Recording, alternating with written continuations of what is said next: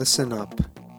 The views, thoughts, and opinions expressed in this podcast belong solely to the podcast participants, and not to any participant's employer, organization, committee, or other group or individual. This podcast is for entertainment purposes only. You know, for fun.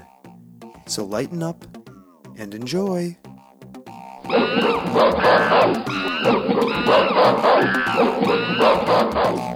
Oh my. Episode 85. Now, dear listeners, Stomping Jen is not with us. I am starting this podcast without my co-host. I don't know what's going to happen. I feel untethered. I feel like a kite cut loose from its kite string. I do not know what to do. But we will plunge forward because we have an incredible guest tonight. We have with us Alaina Macaulay, who is a director of diversity and inclusion. And her Twitter handle is @Alaina Macaulay. And you can find that on Twitter.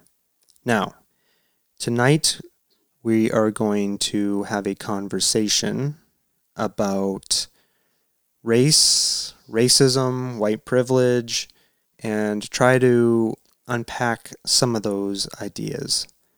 And I think this is particularly important in light of what's happening around us in the world right now.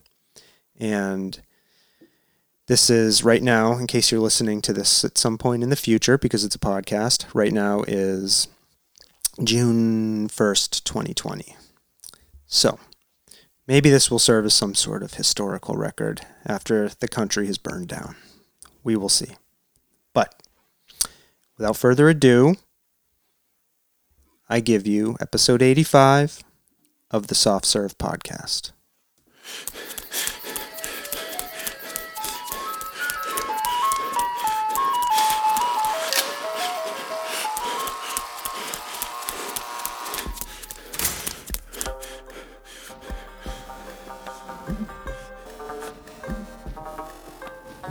The Soft Serve Podcast. Creamy, delicious ideas without the creepy truck. Okay. Hello, everybody. Hello, guest, Alaina. How are you doing? I'm doing all right. How are you? I am doing okay. It's been a tough week. I'm feeling generally kind of demoralized by what's going on around me in the world, I think. But other than that, I am doing spectacularly well. As we get going, there are a few people I want to thank that we usually thank at the start of the show. And I'm going to remind people I'm doing this without my co-host. And I'm feeling strangely like I don't know what to do. But hopefully Stomping Jen will show up and join us shortly. So there's a few people I want to thank that we typically thank and have been thanking at the start of the show since the start of this pandemic 12 weeks ago. It's been a long time. Sure has. Yep, and those are the essential workers and the healthcare workers on the front line. So our folks working in the hospital, the people driving our stuff across the country, people working in our stores who are on the front lines. So thank you to all those folks. There's another group of people I want to thank, which are all of the people who are out there in the streets protesting right now. And I'll say, I'll just leave it at that. The people out there who are protesting, I think they are making important statements right now about larger issues going on in society that have been going on a long time, and hopefully we'll talk about some of those. Particularly, I'm interested in talking about issues related to racism, white privilege, things that allies can do to help, especially as we look around and see what's happening out there in the world. So thank you to everybody out there supporting and raising up their voices. Before we roll into our news segment and check in with our guests in a little more depth, I just want to continue to ask our listeners if you are enjoying the show and enjoying the community leaders we've been talking to the last 3 or 4 months. Please share the podcast with a friend. Subscribe to it, download our episodes, leave us reviews. We're not a monetized podcast. You all know that. So you're not going to hear mattress ads on here or the other stuff you hear on podcasts. So spread the good word, please. Without further ado, I'm going to roll us into our little news segment. Alaina, one of the things you'll learn about me is I love bumpers and I love creating bumpers. So here's our news bumper. Oh, wrong one. Here we go.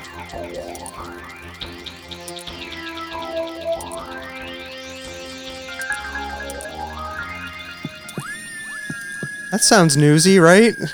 Definitely sounds like 90s news. Yes, that was the idea I was going for. All right, so here we are. We're in week 12 of this pandemic. We have national protests spreading across our country. How are you doing? It's a lot to process, but, I think we have the right intention and moving forward day by day. Yeah. Have you been impacted in the sense that you are working from home more? Are you? I am. I work for a university, and so I've completely shifted to remote work while also homeschooling, while also, trying to just keep my sanity about what's going on in the world. Pandemic wise, as well as, the nation's unrest. Yeah. Yeah. And I'm definitely feeling the stress of working at home now going on 12 weeks. Like I find myself actually missing traveling to the office and the large university where I work also. So I'm definitely missing all of that now and like in a weird way longing to kind of get back to being able to go to a work site. I know that sounds weird. And, at first I was like really excited about working at home and being a remote worker, but not so much anymore. So. No, I completely agree. All the things you take for granted just in your normal everyday commute. I've appreciated now the privacy that I have of driving 1 hour to work and just being in my own thoughts. But I can definitely relate to that. Yeah, and my one thing that has really suffered is my podcast listening, and that's just totally unacceptable. As a podcaster myself and somebody who pays attention to downloads, like I've noticed like a significant drop in my own listening of podcasts and also people listening to my podcast. So I selfishly want to get back to normal, I think, for that reason. Alaina, I mentioned at the start of the podcast that you worked in the area of diversity and inclusion.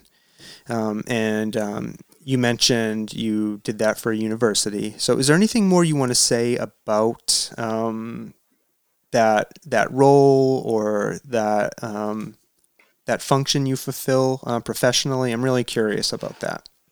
Yeah, absolutely. So I am the Director of Diversity and Inclusion for the Eisenberg School of Management, which is a business school affiliated with the University of Massachusetts Amherst. Previously, I've also held roles at the director level for diversity and inclusion. But I think a lot of people actually have no idea what that role means or entails. And so I feel as though while I'm doing my job, I'm equally trying to educate people about what my job Yeah, is. and so I know that's I think a question a lot of people are going to have. What is diversity and inclusion, and why do we need this? Like, why do we have to have somebody focused on it? Yeah, that's every day I get that question. So first, I think let me start out by saying that diversity and inclusion are two very unique and different terms. Although we often hear them together, they have very different meanings. And so diversity literally means variety. And in the human context, it means having many types. And we understand that as being identities and experiences. And so there's a great quote about diversity is counting the heads and inclusion is making the heads count. And so with that being said, like inclusion is our ability to not only come together and have diversity in the room. So again, variety, many types of people, perspectives, experiences, identities, but also ensuring that all the people in that space are involved and valued. And I think that's where my work comes in, is recognizing that, you might be in an organization that is incredibly diverse. You have all types of people doing all types of work. However, how are those people feeling included within that organization, or vice versa? Your culture and your inclusivity within your organization might be great. However, do you have multiple perspectives in the room challenging you and questioning you on how you're serving a particular population? And so that's where my work is really about getting to the deeper questions there about what inclusion, what diversity really mean. Yeah, and I'm guessing that this is more than, if we don't have somebody thinking about this, it's not going to happen on its own. It's more, I'm guessing along the lines as we really, that there are forces at play within companies and cultures that are working against diversity and inclusion. Therefore, we need to make sure that we have somebody in our institution or our organization, what have you, really focused on this, at all levels. Absolutely, you're exactly right. And I think that it takes somebody from the outside, perhaps coming in, or somebody in a role that can take this perspective or this lens and say, hey, you know what? This is how this organization has typically run. But have you considered this? Have you considered how this might affect these people, or this group of students, or this group of individuals? And it could be as different as departments, not even just, I think a lot of people think diversity and inclusion is something along the lines of race, but it could be, how are we considering staff in these conversations versus our faculty? And obviously I'm relating this to a university setting because that's where I've mostly done my work. But it goes along those lines is a lot of my work. Yeah.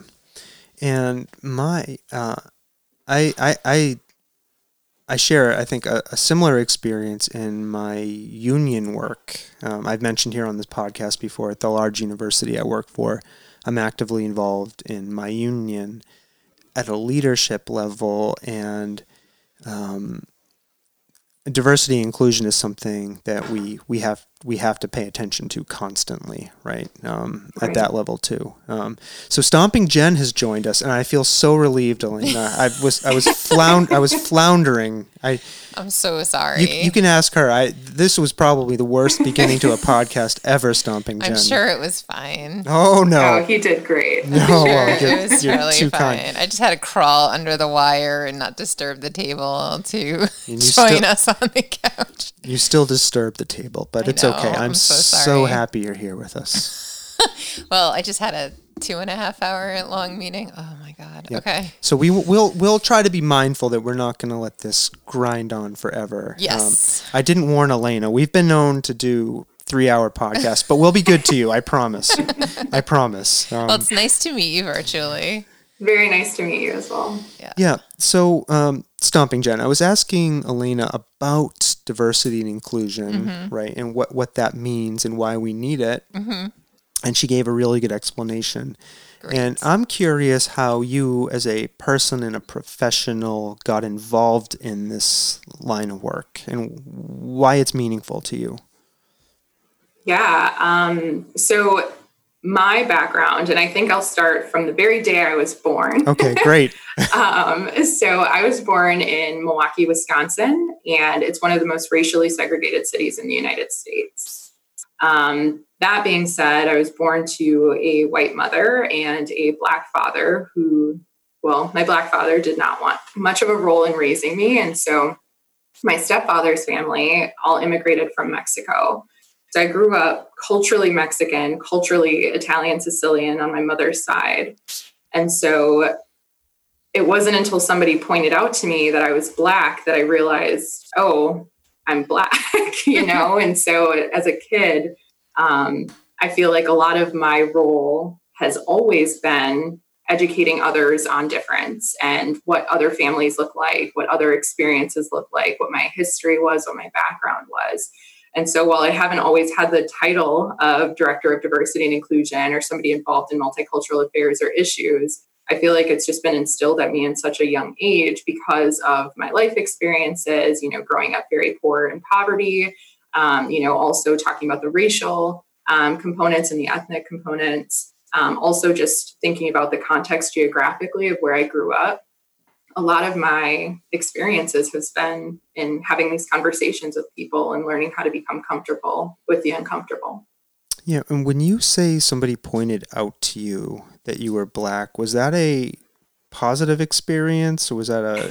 I'm sensing there may be something in there that. No, it was not a positive experience. Okay. So I grew up in mostly, I'll say Black and brown communities. Mm-hmm. So in Milwaukee, again, I was raised mostly by my white mother and then my Mexican stepfather, but we were in a very large Mexican community, as well as a large white community. However, I went to all Milwaukee public schools, which are Milwaukee's just smaller than Boston. It's still a pretty fairly large city. And so growing up in schools where it's very diverse and you're only seeing certain types of people, not necessarily people with mixed identities, mixed racial backgrounds. I wasn't quite fitting in with the Black kids. I wasn't quite fitting in with the Mexican kids. I wasn't quite fitting in with the white kids. And so it wasn't until somebody was like, maybe you're Dominican. And I was like, I don't think that's right either. So I finally asked my parents, a little bit more about myself. And, I continued to question it quite a lot growing up because I didn't feel as though anything really stuck for me. Yeah. Yeah. And we were talking a little bit before we started rolling the digital tape, and I was sharing with you. I am a white male in my mid 40s, and for most of my life, I think at least prior to coming to large university where I worked in student affairs, and I began to go through diversity training. Thank you, Stomping Jen. I had absolutely no experience or facility or I think perspective for considering people of other colors, and talking about race and identity was something that was really uncomfortable for me. And like I was saying to Alaina before, like I still feel like I don't have the tool set or the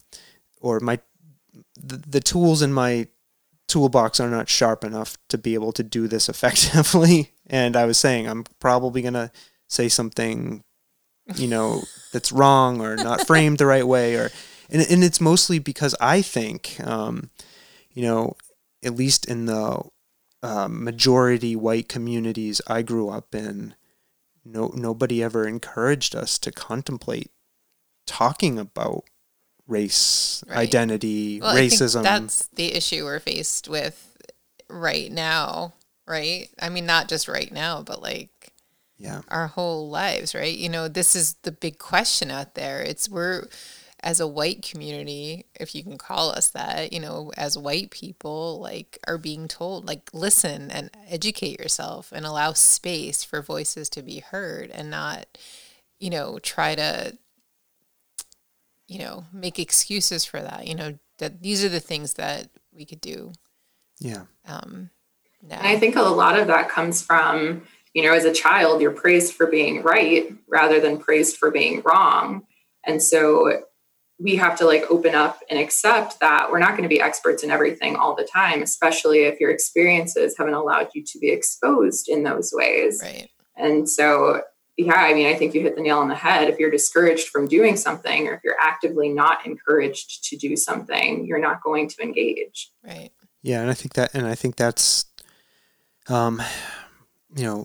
that is likely, in my estimation, the stifling of conversation about this, at the earliest ages in people, and for lots of reasons. I think maintaining white privilege and maintaining the systems that perpetuate that makes it really uncomfortable for people to even have these conversations. I think that's one reason. Yeah. Yeah. No, 100%. Yeah. Yeah. And I don't know. I want to allow space, but I'm a Jew, right? So I have a whole other suite of challenges and experience to bring to a conversation when we talk about diversity and inclusion, and absolutely, that is different. That I've spent my lifetime trying to educate others, and I married a non-Jew, so we have these discussions a lot in our house, Yeah. But we all still present as white, right? So there's that challenge too. That's, part of this equation when we discuss it, with the kids and everything. So. Yeah. And I think that's so valuable. I was telling Sawtooth before you joined us that, my husband and partner is a white man. And so, I think that a lot of the educating he had to do on his own, as in addition to the education that we've kind of had to go through just being together, is incredibly important. Yeah. Yeah. And, and I think I was reflecting on what, I've been seeing in the news the last couple weeks, right? We go back, I know he was murdered in February, but it didn't really, I think, come to our attention until, a few weeks back. Ahmaud Arbery, being, chased down by, Southern white vigilantes in a pickup truck and murdered on the street. I'm thinking about, what happened at the beginning of last week with Amy Cooper, the Central Park dog walker who threatened to call the police on Christian Cooper, a black bird watcher who happened to be there, who had the audacity to ask her to leash her wild dog. And then, of course, the horrific video we saw of George Floyd's murder. And, sue me if you want, by those 4 cops, I think objectively you have to look at that and you can't see it as anything less than murder, right? So I see all that, right? And I feel outrage, right? Yeah. But I know I post on social media, this is outrageous, but I know that's not enough, right? So, and I think trying to find the words to frame this question the right way. So we see these things persisting, right? They're not going away. I think one of the only reasons we are seeing them now is because we have cell phones, like, right? Because they're not happening more. It's being televised. It's being recorded now, right? Yeah. Right, and they're being televised. But I think there's something. I think there's something else to consider about, like, what is it about society, our systems, our institutions, that allows so many Black people, usually Black men, to be unjustly and unequally treated for just living their lives, right? And that's the thing that I grapple with, and that's a huge question, right? Is that even a question? Do you have another podcast that we can? I know. I know. Was that even a question? I know. I know it's too big, but it's like one of. But the way I see it, I think it's a fantastic question. And I think it's one that a lot of people are starting to ask themselves, and hopefully lawmakers and people, decision makers within their communities.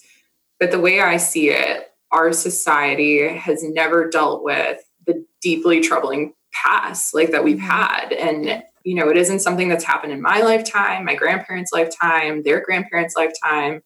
This has started literally prior to our country's founding, and it's uprooted or it's embedded in slavery from a racist perspective. And we've never really sought reconciliation proactively. We see something happen, and that's when we speak out against it. We hear something happen, that's when we speak out against it.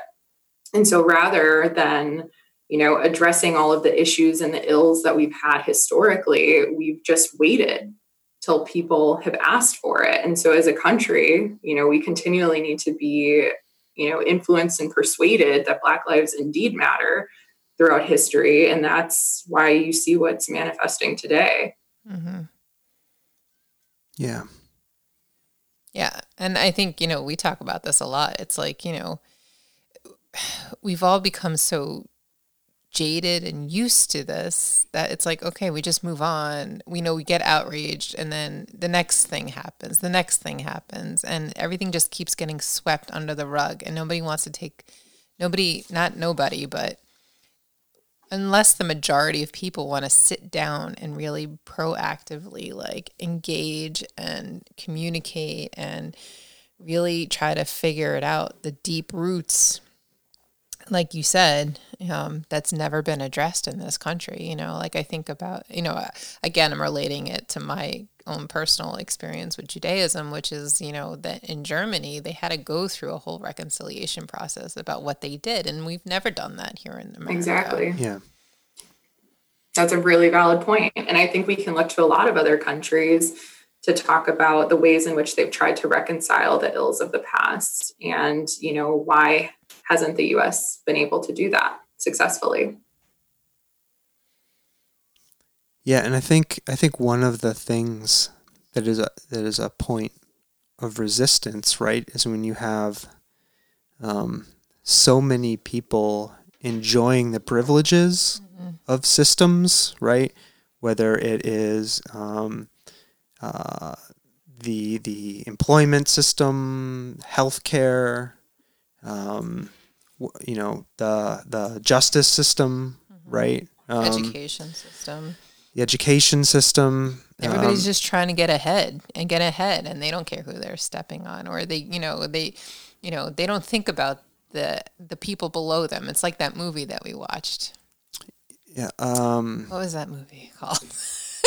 Where there's like these platforms. I don't know if you've seen this. It's called Alaina. The Platform. Yeah. Where like, it's like the people at the top get to eat as much as they want, and they could, if they wanted to, portion it out and leave for the bottom, but they don't. They eat as much as they want to gluttonous proportions, and so it's like akin to this 1% kind of ideology. And I'll have to check that one out. I haven't seen it. Yeah, it's a little gruesome. I'm not gonna lie. It's a little bit violent, but the parallels to some of this is is there. Yeah, and I think the thing that I have found, I think, most unnerving, right, especially in the last 7 years since a lot of these, a lot of the unjust treatment of black people being murdered by cops has been made available to us. I think you were saying at Stomping Jen, is the cycle of outrage, right? And the wash, rinse, repeat. Yeah. But nothing. We can't seem to get any traction. Right. On the problem, right? And right. Once, and I'm going to turn to current events here on June 1st, 2020.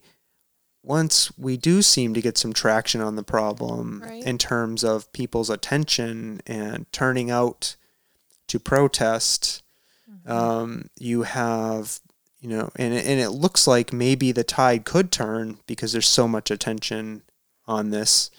You have the government declare martial law, right? Which is my opinion is what happened this evening. Right. It wasn't actually. Our president declared martial law. Did he declare martial law? I think that's what happened.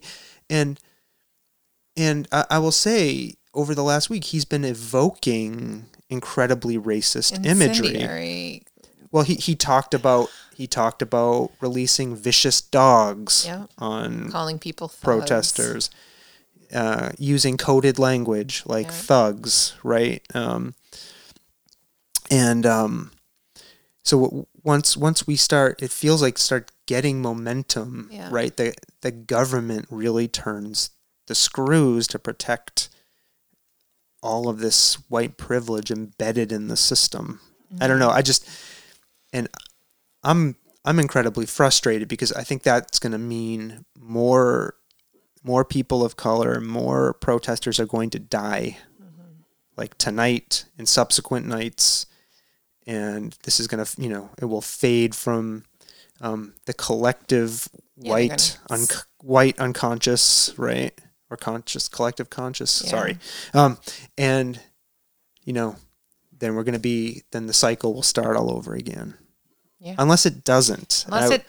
You need to break the wheel. Well, and again, this is only Sawtooth Frank saying this. Yeah. I was remarking to our son Ted tonight, or maybe somebody else, that it would take millions of people descending upon the Capitol, peacefully protesting, hopefully, to make a statement. Maybe that will happen this time. We'll see. I don't know. So I'm really frustrated by the cycle, and I don't know how to break it. Thank you for that. Any ideas, Alaina? I mean, if I had the magic answer, I wouldn't have a job anymore, and we would just all be able to live in peace and harmony. And unfortunately, that's not where we are. I would love to work myself out of a job and say that the institution that I'm involved in is rid of all, issues related to diversity, equity, and inclusion. I would love to say that I live in a country that is also able to say that. But, I think what people need to do is to learn what works for them and meet themselves where they are. Because I think, telling, the masses go out and protest, that just doesn't make sense for everyone if they're in a different, spot in their learning or their understanding of what's actually happening. Right. So I think it takes recognizing and being really, really honest with yourself about what you're capable of doing and what you're willing to do. Yeah. But it's a continuous learning process.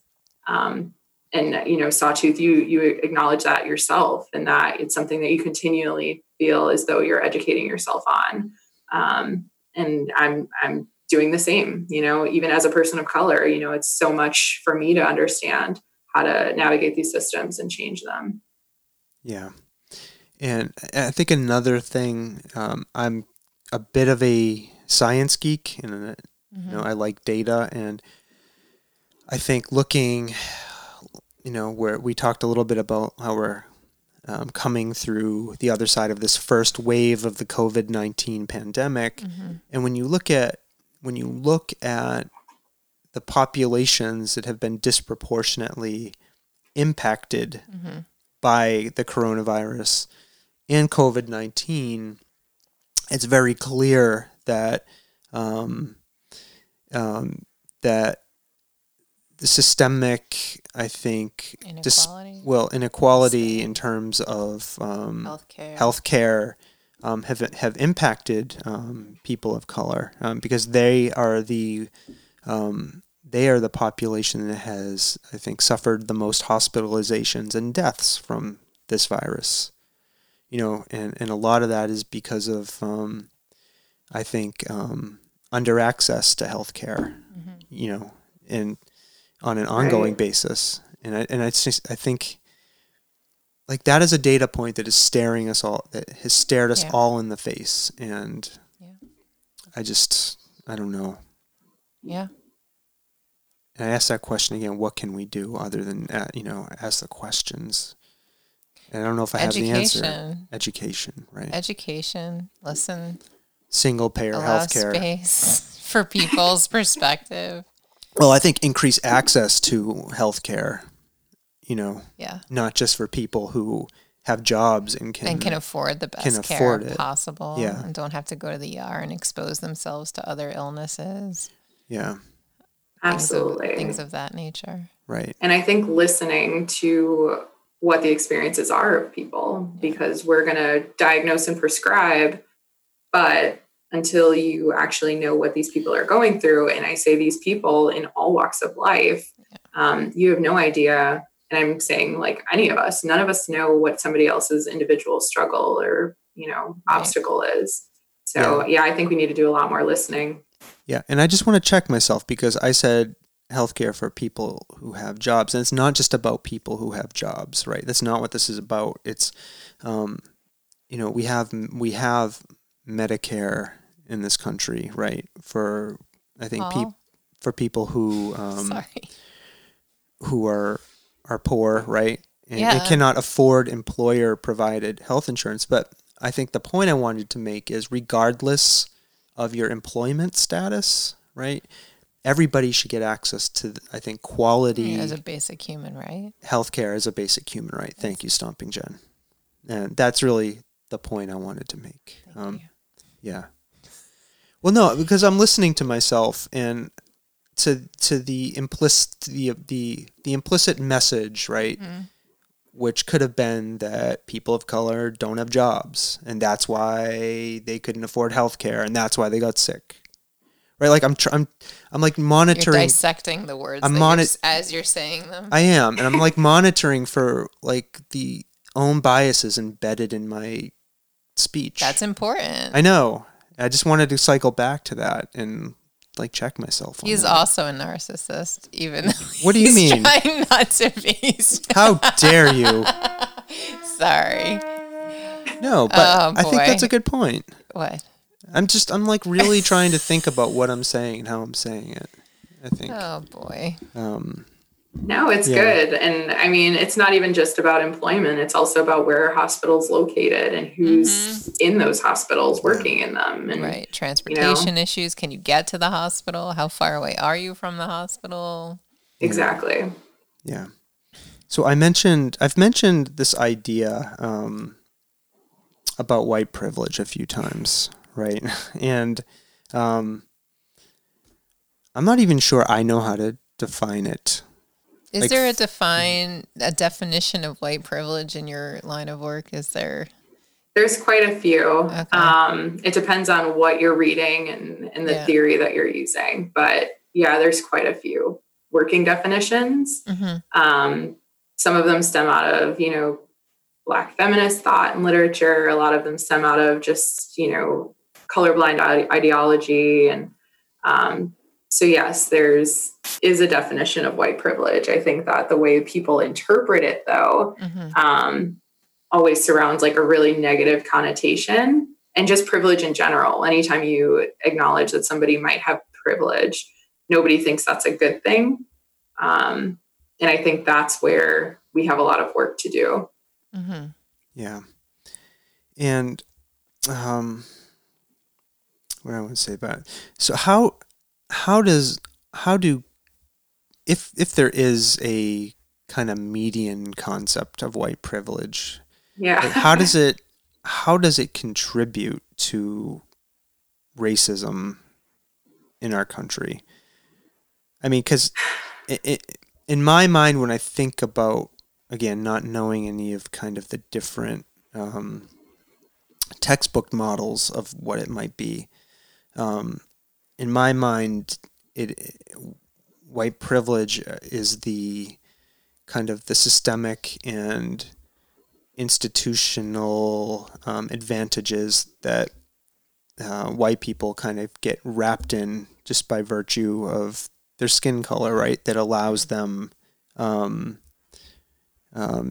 get a leg up, for lack of a better term, or have advantages that other people don't necessarily get. I think that's a good start. Yeah. And I think that way of thinking is also what trips up a lot of people in getting behind and understanding why it's something we talk about so frequently. Because when you think about it from like, oh, because I'm white, I have this privilege and now I'm so much better than, or I have all of these advantages, or, I've never struggled. And I think that's what people hear when they hear white privilege, when in actuality, privilege literally only means that somebody has an advantage in some way. Yeah. We're just saying that because of your race, it's not one of the mechanisms leading to your struggle. And so, the way I try to frame that with people in a lot of the educational type sessions that I do, or a lot of the workshops that I lead, is that privilege is also afforded to you on multiple dimensions. It's not just a race thing. It's not just a gender thing. It could literally be, Jen, you mentioned being Jewish. That is not a dominant ideology within the United States. And so that has been not necessarily something that people are afforded privilege within the United States. However, being Christian identified in the United States is something that does afford you privilege. Mm-hmm. Same thing with being light-skinned, able-bodied. Mm-hmm. That's incredibly important to recognize. Like, how often do you think about curb cuts? Mm-hmm. How often do you think about the ability that you have to navigate a building?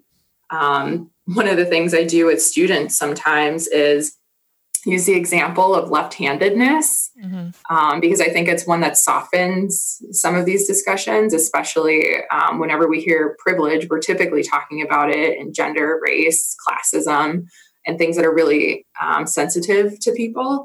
And so when I talk about it, I try to go to left-handedness, because who's really going to get offended there?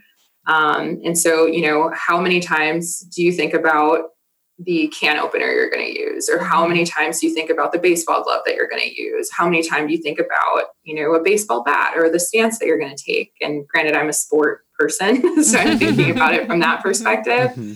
But, even like driving a car, do you shift with your right hand? Well, now you're shifting right with your non-dominant.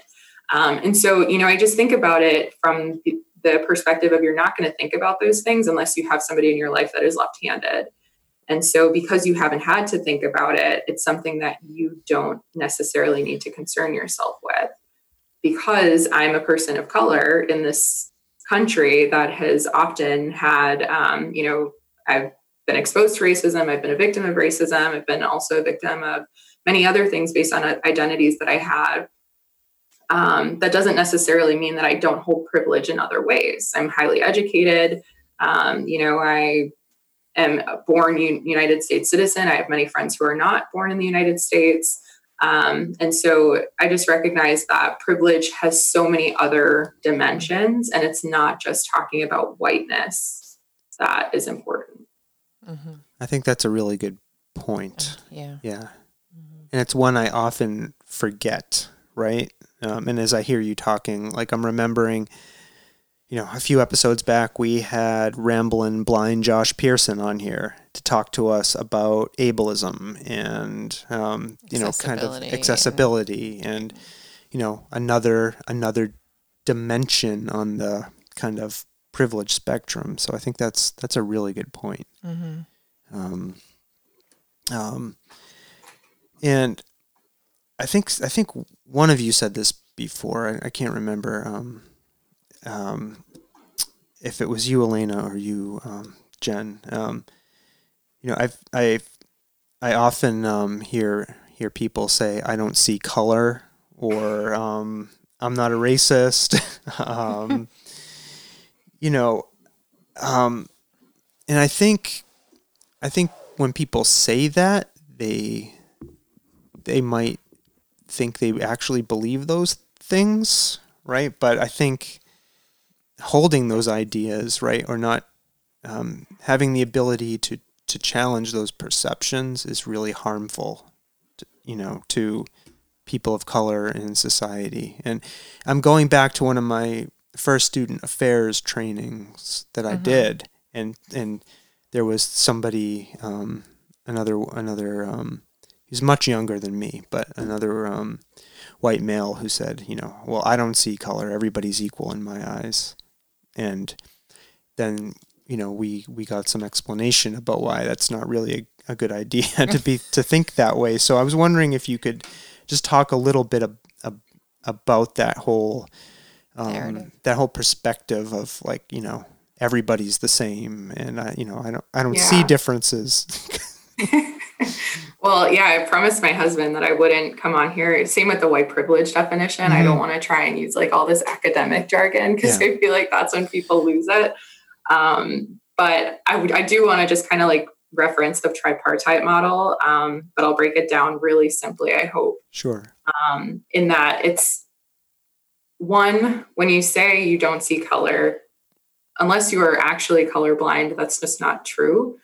And so it eliminates a very important aspect of your identity. So if I said, for example, to my spouse who is a man, I said, I don't see you as a man. I don't see you as anything. I feel like you would be pretty emasculated in that way, right? So like, to say that you don't see color, I think really devalues the impact of my race on me and how I navigate the world. And so again, I'm not trying to bog down with like the academic pieces of it, but with the tripartite model, there's 3 different levels of how individuals are categorized and grouped. And so at the very macro level, like, we are all human, right? Hopefully we can say that we are all living because we are humans and we are in this together. Then at the next level, it's recognizing that we have various identities or experiences that might group us with some, but not with others, right? So, for example, again, I'm a woman of color. My experience as a woman of color may be different than a woman who is not a woman of color. But my experience might also be very different than a man of color, right? And so thinking about how we categorize ourselves in those ways.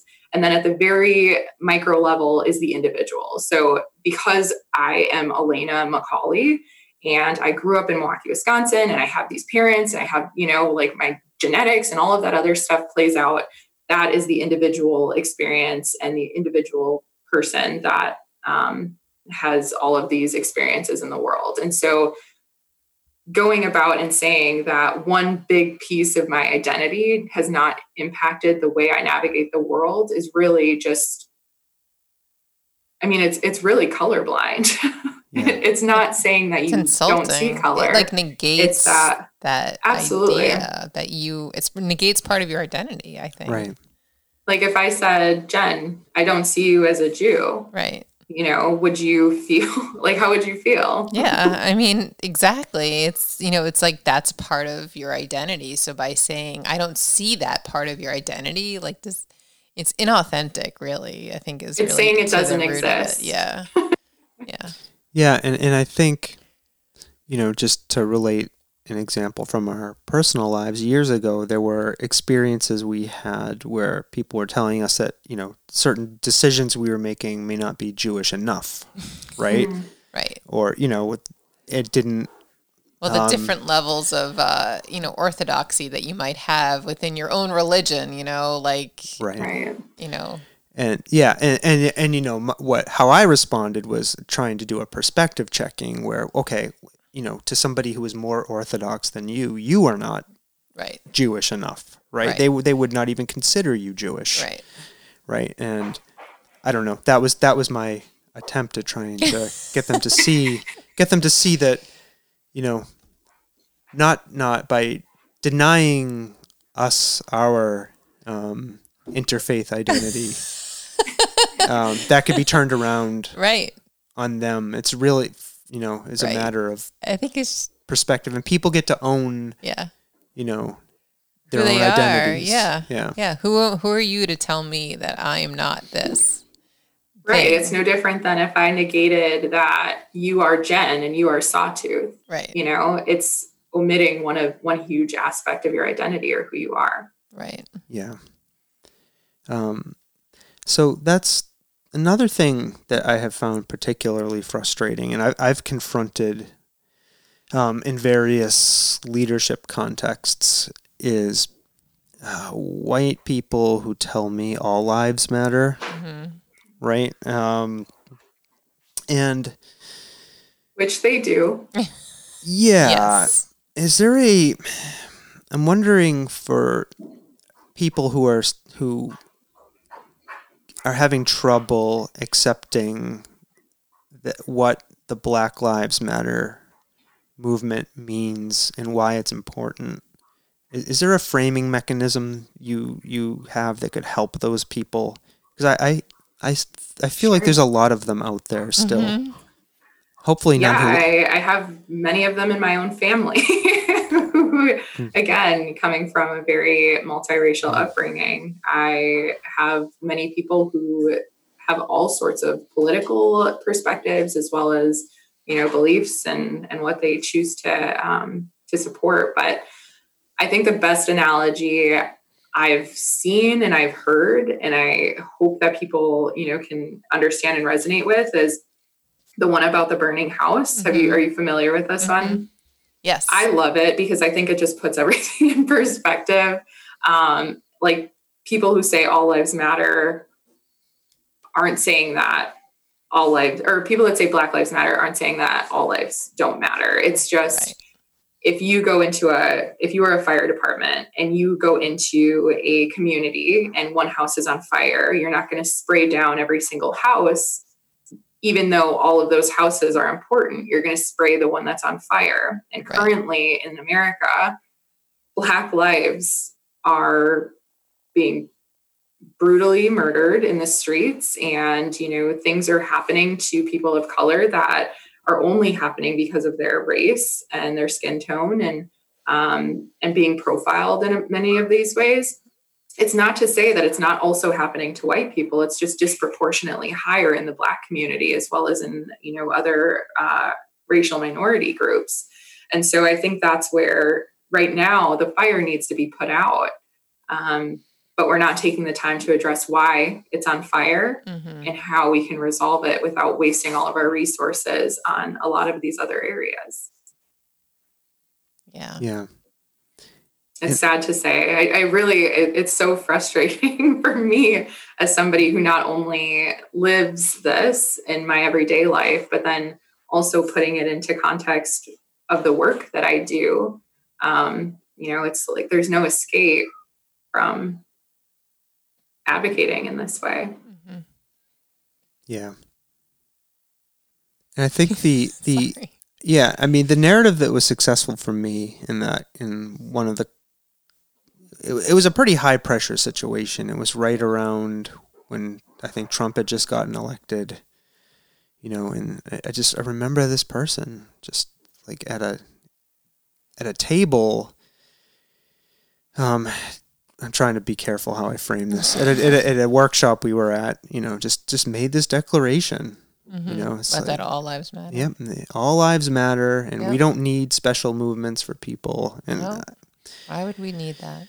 Yeah, and I think I didn't know the burning house metaphor analogy, I guess, or metaphor.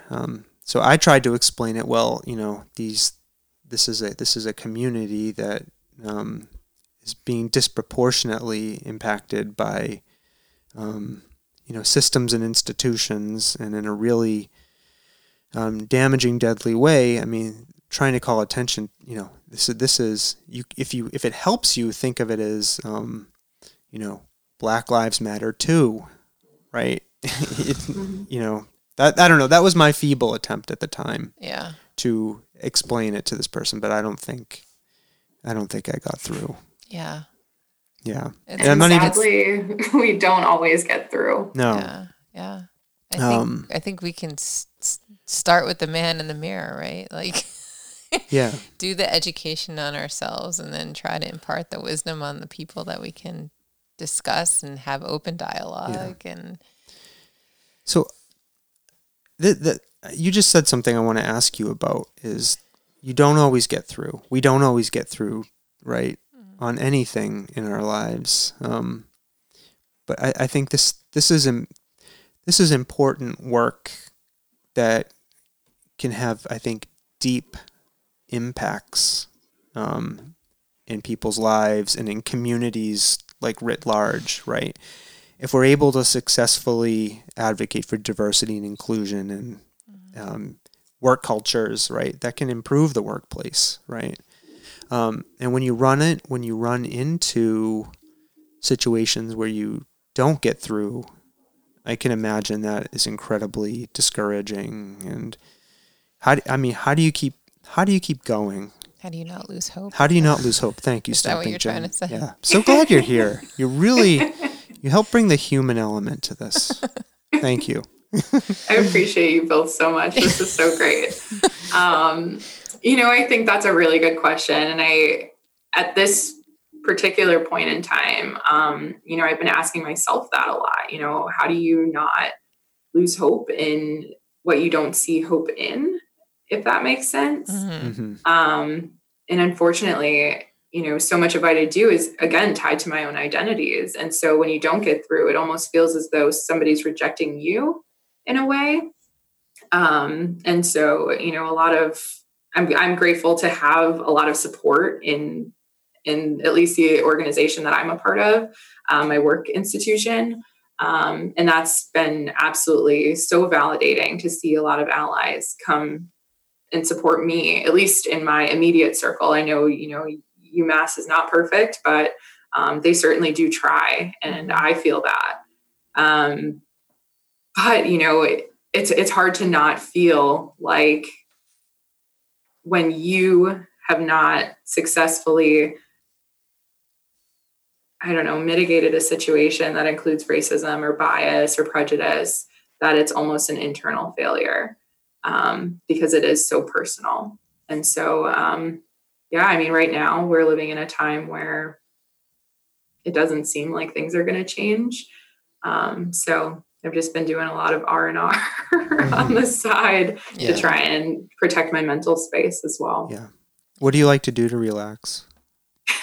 Well, I used to get massages, but the parlors are closed. Oh, get this, Alaina. Stomping Jen bought me what was it? 12 massages. 12 massages. A year's worth of massages. Like a year's worth. For the holidays, this last holiday season. And I haven't gotten to use one of them. It's terrible. Yeah. Oh, well, you're going to get, a 24-hour massage once this is over. Oh, man. All on my feet, too. What? No. Yeah. I'm a big fan. Yeah. No. Yeah, I like the foot to be massaged. No. So you like massages. What else? Actually, I'm guilty of trying to watch reality television. Oh, what's it's not something that I've ever really engaged in, even when I was like a teenager and reality TV was really big.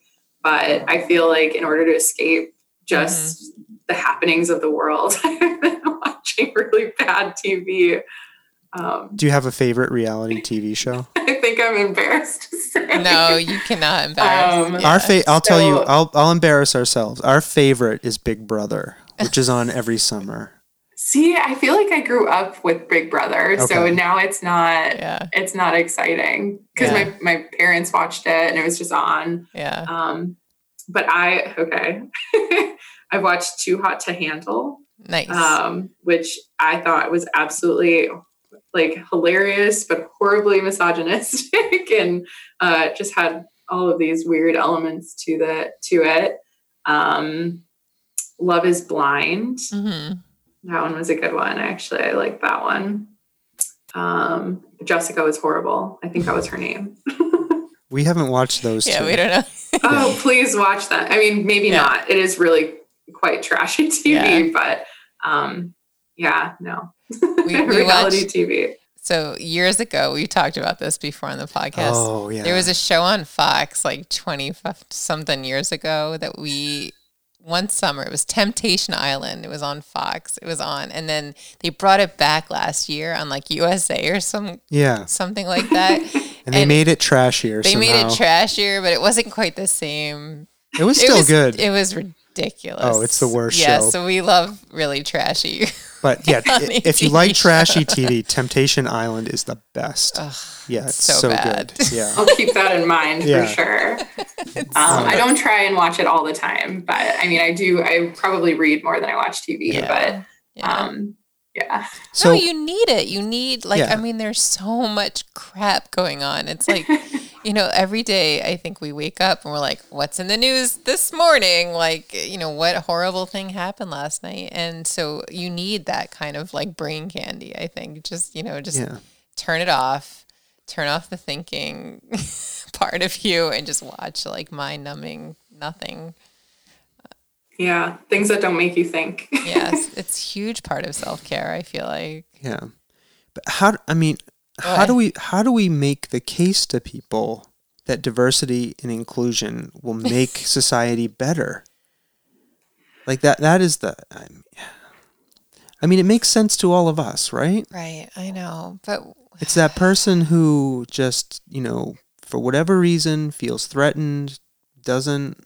So they have it. So this is. Go ahead. Right. So you Jen. work in this field, Alaina, but I feel like these people have a perspective that has been drilled into them. Some of them years, like that book that Joshua Michael Stewart recommended that we read. What was the name of that book?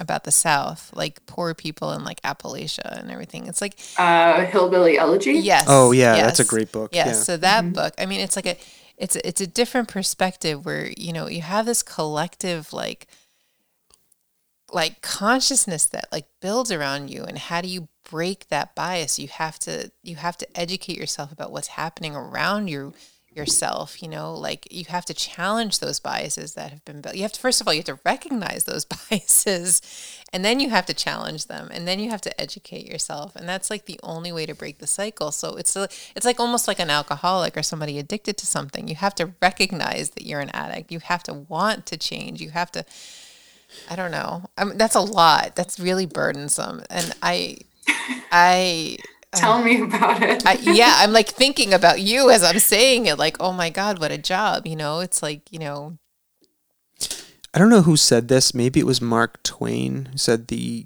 cure for racism is travel. Somebody said that, right? And I think the idea about that, right, kind of trying to extrapolate it to what he's really meaning was the idea to that is that exposure to other or to people different from you with different backgrounds, with different lived experiences, people who look different than you, or it is exposure that will begin to break down barriers. But then again, I also recognize like exposure can be dangerous to certain people too. Like, well, like I have two thoughts when you say these things, right? So like you grew up in Milwaukee and I grew up in New Jersey, but basically New York City, the tri-state area where, it was like very diverse. It was half Jewish, half Italian. Everybody moved out of the city and like moved to like the area I grew up in, so I moved to like white bread Massachusetts. And then I live in this like liberal bubble here,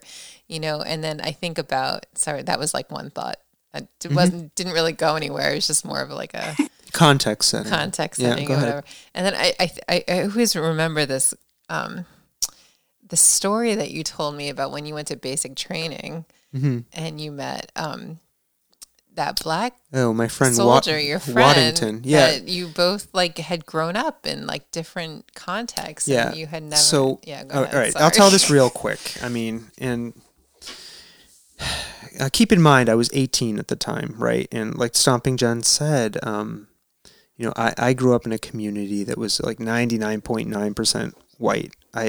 Prior to joining the Army at a young age. I left the day after I graduated for high school. Part of that was for, economic reasons. Part of it was to escape my household. So I left right away. Got to the Army, and I began to be exposed to lots of people who I'd never met before, right? Black people, Hispanic people. Diversity that you hadn't been exposed to before. Asian Pacific Islanders. Mm-hmm. There's a lot of Filipinos. Yeah, we get the idea. Go ahead. Lots of different. Yeah, thank you, Stomping Jen. You're keeping me on track.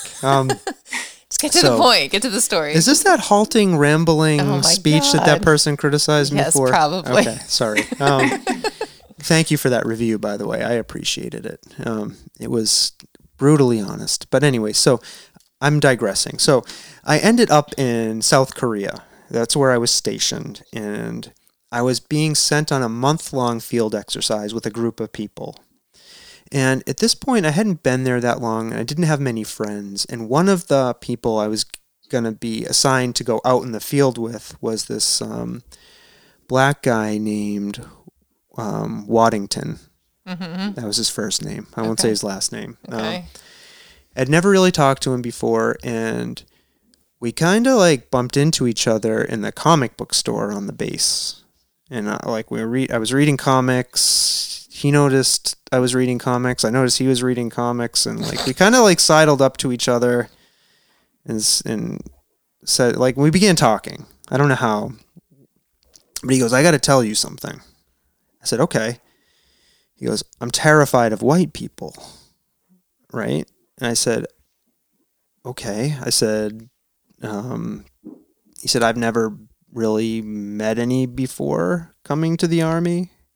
Where I grew up, I didn't know any. And, my mother told me, X, Y, and Z. And, so we began talking about our different backgrounds and experiences. And we became really good friends. Mm-hmm. What did you say really back close. To him?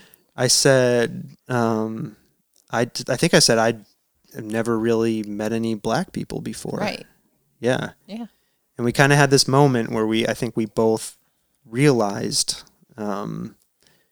we didn't, Well, if you don't expose yourself, if you don't leave your segregated little bubble, if you stay within the community that you're used to, like you just said, the travel and exposure and opportunity to expose yourself to different viewpoints. But I think what I didn't see at the time, was he probably had lots of reasons to be afraid of white people that I didn't understand because of how I grew up and because of the privilege I was wrapped in. Right. To me, that was at the time, as an 18-year-old who, had no real lived experiences beyond where I grew up. Yeah. I was like, "Oh, really? You're afraid of white people? Why?" But, kind of now as a 46-year-old man, I get it. I've lived long enough and have seen enough to understand why somebody would think that, why he would, have those viewpoints. Yeah. But I think that was one of the, I think, first experiences in my life that got me to begin questioning, what it means to be a white person, and even though I probably didn't consciously recognize it at the time, it ignited something in me about questioning my own privilege, I think. I don't know. Hard to know, but it's those little experiences, I think along the way. And, for me... Again, I think you had to be open to it, which was part of your process. Yeah, and, and it's interesting for me, if I hadn't joined the Army... because of economic reasons, and other social reasons, I would not have met people different than me. Right. And formed really close relationships with them. Yeah. Yeah. So I think that is, that's a good example, I think, of how, travel and exposure, can open up the world of differences to you. But it can also close them off. And I think that's, to Stomp and Jen's point, again, you have to be open to it, because I think a lot of times some people will travel and they'll see anything that's different from the experiences of their own as wrong, rather than just a different way. Yeah. So, and I'm not to say, travel is bad or anything. I'm a huge proponent for traveling. I used to work with international programs fairly, often, and I've led international trips with students. But again, I think a lot of it takes some cultural awareness to recognize that anything different isn't bad. Yeah. Yeah, I think that's a really good point. Yeah.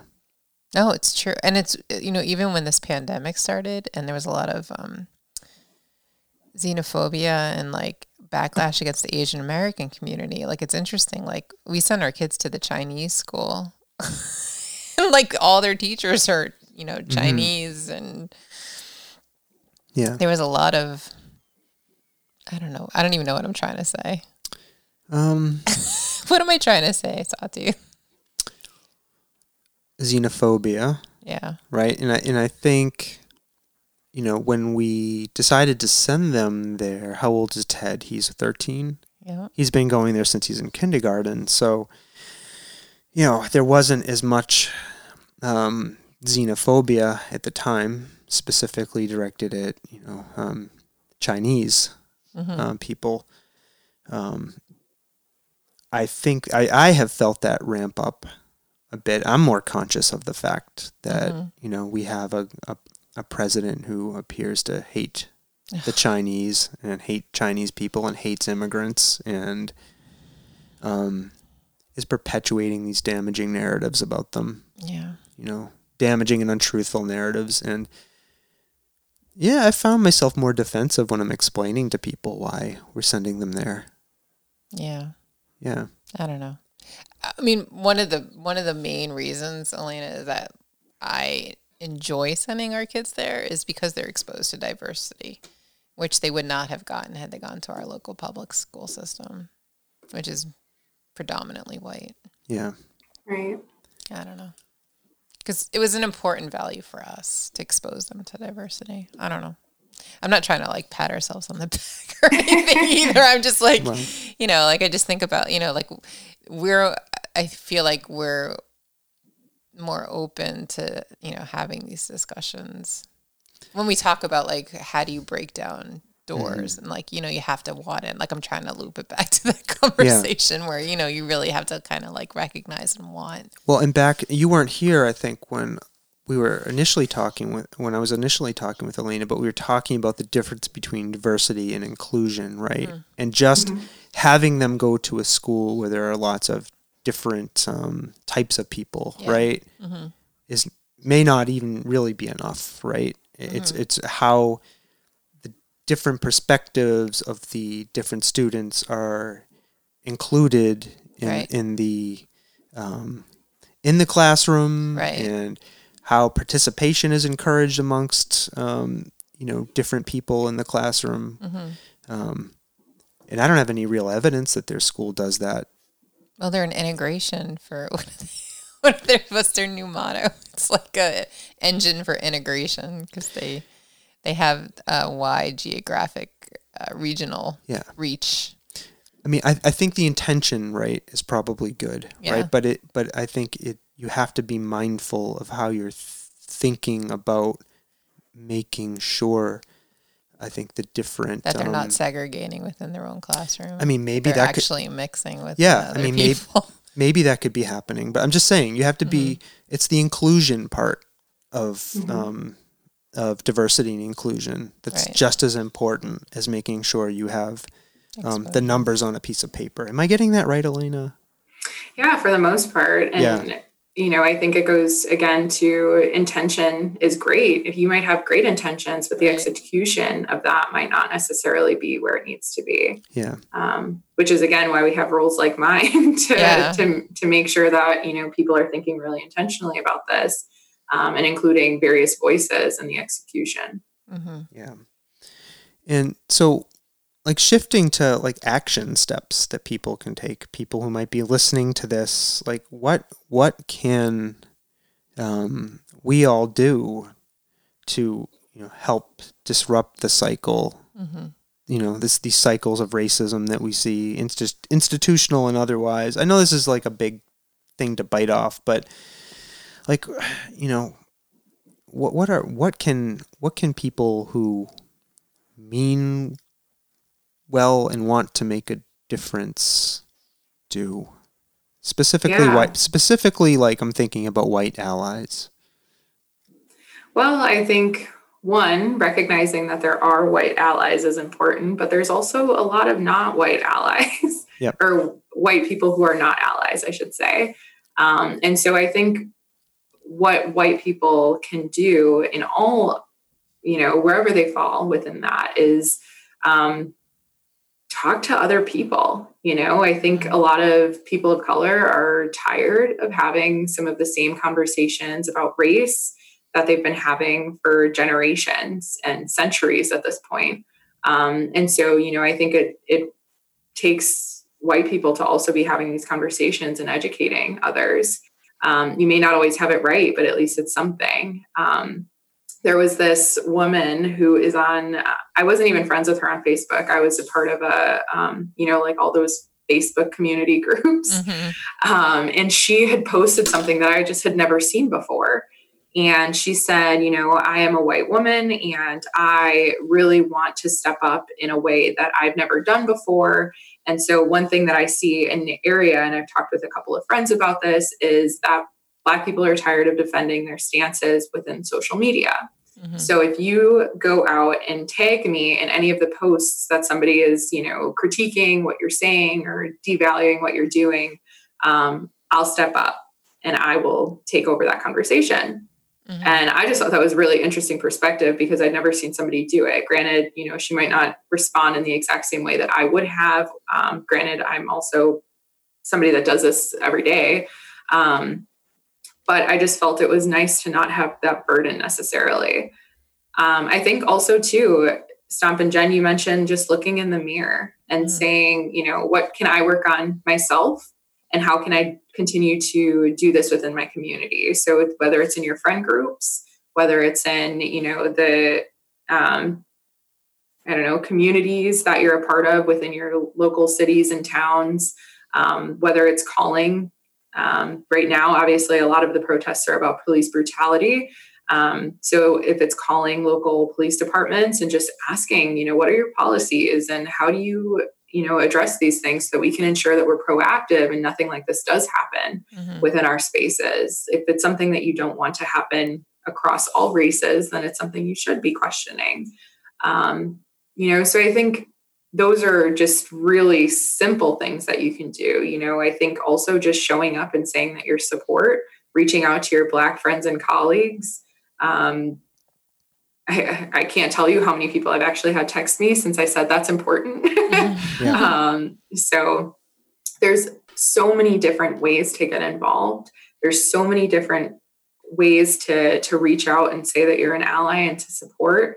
But saying it isn't enough. If you truly feel compelled to do something, I really encourage you to do so. And I'd be happy to work with anybody that listens to this on, perhaps a mechanism to figure that out. I absolutely, totally believe that, there's a spot in this movement for everyone. Thank you. That's well said. Yeah. So you hear that, people? Yeah. There's stuff to do. Yeah. We got a lot of work to do, people. Right. Look in the mirror first. Right? Stomping Jen. There. Right, Alaina? Look in the mirror. I'm going to. I feel like I can improve. Yeah. I really do. Well, I had... There's things I can do better. I can do more. Yeah, Sorry. Yeah. So two friends, they want to start a very small book club. We're going to start reading some materials. And what materials? I think we're getting How to Be an Anti-Racist. Is that the name of the book?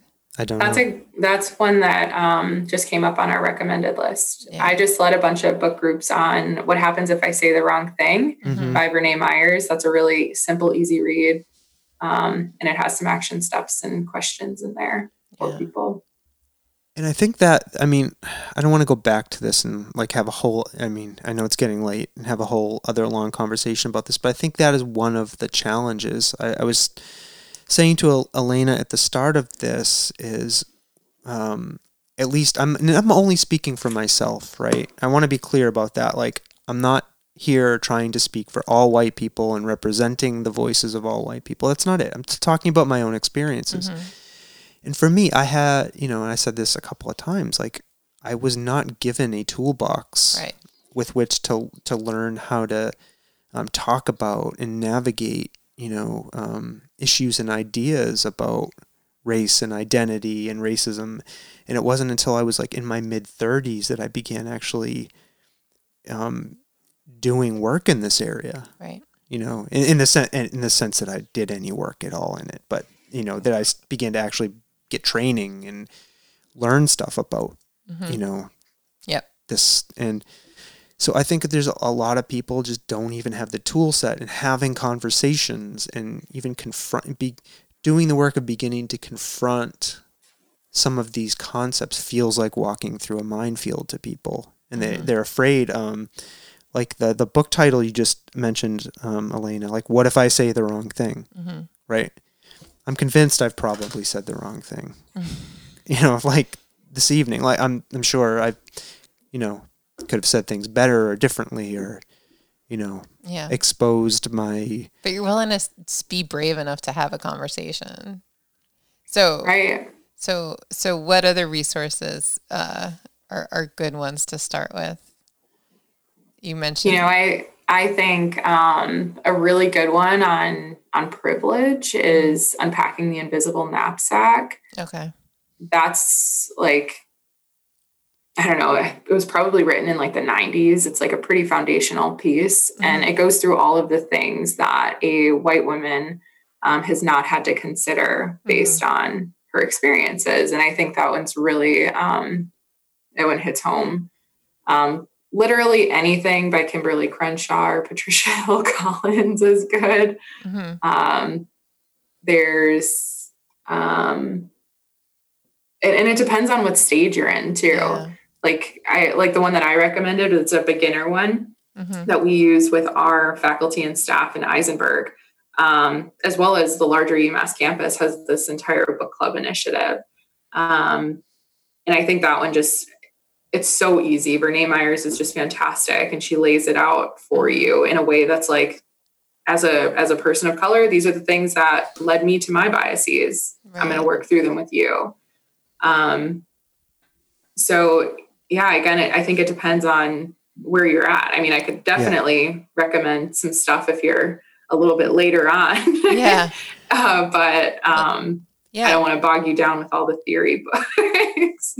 No, I mean, that's a good start. I think, for people that are interested, we'll link to them in the show notes. We'll drop them in the show notes, people. And, we can start the long road for people that are really serious about engaging in dialogue. And well, thank you for having this conversation. Yeah, thanks with for being us willing to speak with us. Setting aside almost an hour and a half of your evening to talk to us. No, I appreciate you all for providing the space. I think it's so important. And the more that we have these conversations, the more that people can equip their toolbox with what they need to engage. Yeah. Because again, if we're too afraid to say something, nothing's going to happen. Yeah. All right. So do you want to wrap up Stomping Jen? I mentioned to Alaina, we do like to talk, and we talked a little bit. I learned some interesting things about your TV viewing habits. So we do like to just take a few minutes to talk about, at the end of our interviews and at the end of the show, talk about like how what we watch, what we're watching, what we're listening to. Do you have any interest in hanging around for that? Or you can bail too if it's too late. It's fine. If you'll have me, I mean, all my family's in bed. Okay. So. Oh, he's playing his bumper. I warned Alaina about my bumpers. Oh, you told her all about the bumper? Yes, she knows. Great. Yeah. Great. Well, I just wanted to mention Stomping Jen and Alaina, this one movie we watched last night. Yeah, it was ridiculous. It's called The Wrong Missy. I just watched that. Did you? Did you like it? I forced my husband to. No, it's along the lines of like the bad shows, but it was number 2 trending Yeah. in the US when we watched it. Yeah. It was absolutely It was ridiculous. ridiculous. And I kept looking over at Sawtooth and he was like, do you want to turn it off? I'm like, well, it's so bad. I feel like I have to keep watching it. I know. But Alaina, Stomping Jen kept looking at me like I wrote and directed it.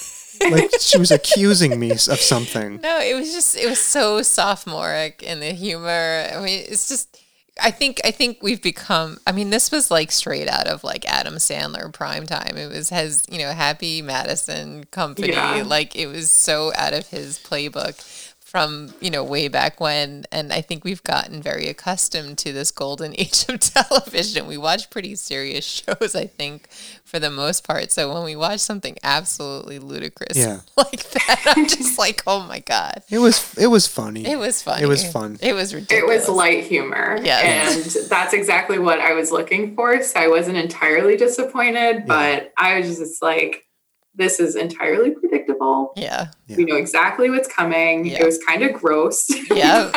Yeah, it was. Yeah, it But was I like survived. Yeah, I agree. Yeah. But the woman, I'm forgetting her name. She's just like a brilliant physical comedian. I know there was so much physical comedy in that movie. Oh, she was so great. And she did so much better than what Chris Farley did for David Spade. Like David Spade, he always played the straight man to like Chris Farley's like wild, crazy. Yeah. But I thought she was so much better and funnier. Yeah. I don't know. I just loved it. It was hilarious. Yeah. Have you seen anything else recently, Alaina, that you would want to recommend to people? Movie, show? So it's on Hulu, Little Fires Everywhere. I haven't heard of that. I read the book first, and I'm a reader. And then I watched the show, and I would say both are good on their own terms. Having read the book, obviously it never matches up once you actually watch the show, but that was a fantastic show. And I think it touches on a lot of the elements of race and poverty that I think would be interesting to some of your viewers that might have been interested in this conversation today. Cool. Okay, we'll check that one out. And what are you reading? You said you're a big reader. Are you reading anything right now that's interesting? I just finished this book called Someone Knows. It was like a impulsive, like last minute, I'm in the store and it's a book on the shelf. Yeah. But it was okay. It was just really a different type of perspective than I typically read. I read a lot of like D&I type texts. But this one was like a childhood murder, and now they were going back in time to figure out, like what was going on. So it was a good book though. Cool. That's awesome. And you actually bought a book in a physical store. I can't do screens. Yep. I've got to reward you with this. I don't like Kindles. Yep. I don't like electronic reading. I fall asleep easier with the Kindle. It hurts my eyes, to be honest. I don't like it. I like holding a book in my hands. All right. Let's see. Stomping Jen. We started watching this show on Amazon called Upload, which is kind of silly and ridiculous. Yeah. That's pretty good. But it's light. It's like a really good way to end the day. Review. Like, yeah. So we're Upload. But we finished this show. That's an older show that you're obsessed with right now. I know. Do you like dramas, like intense psychological, like character I really dramas? do. Yes. All right. So I'm going to recommend this show to you called Patriot. It's on Amazon. Yep. It starts off and you think it's a spy thriller, right? And it has it's wrapped in the packaging of a spy thriller, but it's about so much more. It's about relationships between parents and children. It's about commitment. It's about internal motivation. It's about depression. It's about anxiety. It's about PTSD. Wow. It's about what else? Friendship. Music, friendship.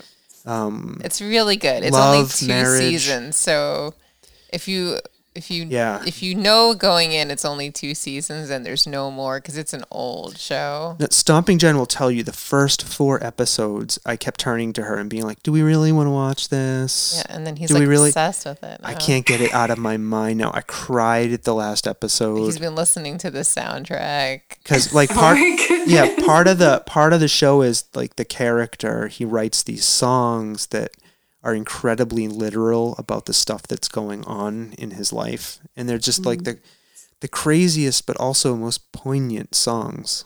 Mm-hmm. It's the craziest thing. Yeah. But I love it. I cannot recommend it enough. Yeah. And I hope if enough people watch it, they'll make a third they'll season. They'll renew it. They'll pick it back up and make another season. I'm talking it up.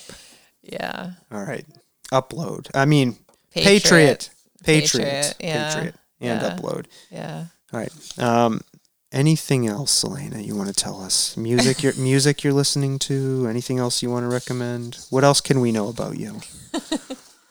I am a fur mom recently. That's probably the only cool thing. Oh yeah. What is the fur baby? We just we adopted. I don't know why I said that. Yeah. We adopted a puppy from a rescue right over the border in New York. And what kind of little puppy? Do you know? He is a lab mix based on just patterns and things like that. But he's a lab mix. He is currently going to be 17 weeks on Wednesday, and we named him Ozzy Brutus Macaulay because he's black. So Ozzy, like Black Sabbath, and Brutus was his rescue name. So nice. We're pretty pumped. That's exciting. And our 7-year-old loves him. Oh my gosh. Are you a Black Sabbath fan by any chance? Is your husband?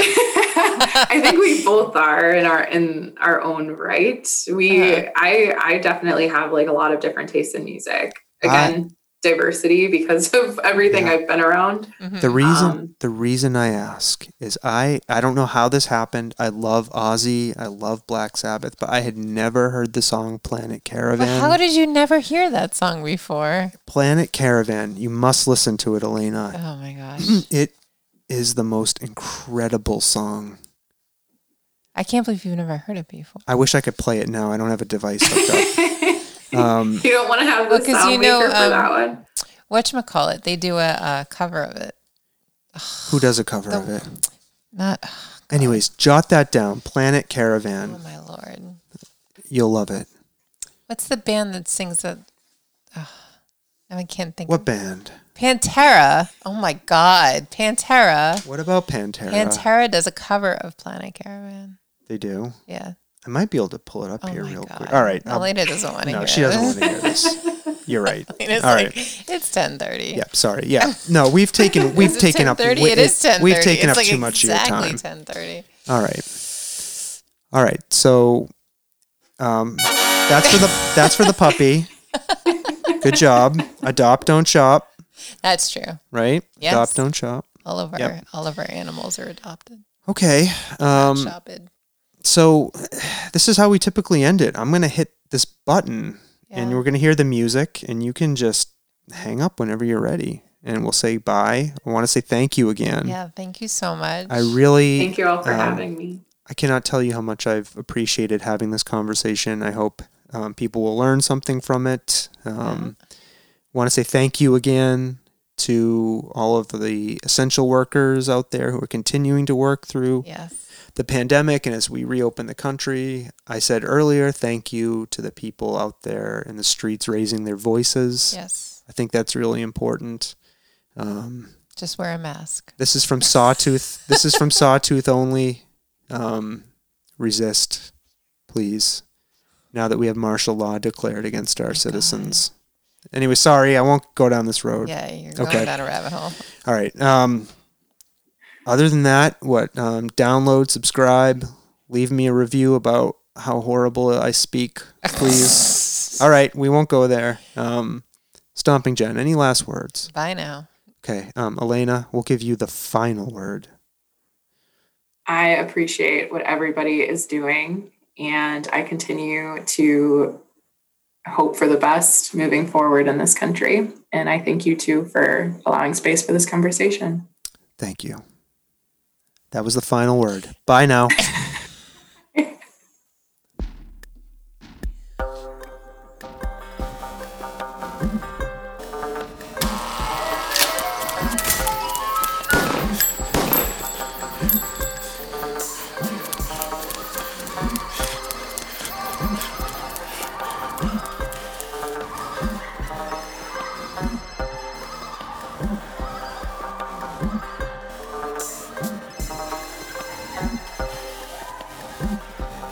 Good evening, my fellow Americans. America knows that this world of ours, ever growing smaller, must avoid becoming a community of dreadful fear and hate. Those who have freedom will understand also its heavy responsibility. That all who are insensitive to the needs of others will learn charity, and that the sources, scourges of poverty, disease, and ignorance will be made disappear from the earth, and that in the goodness of time, all peoples will come to live together in a peace guaranteed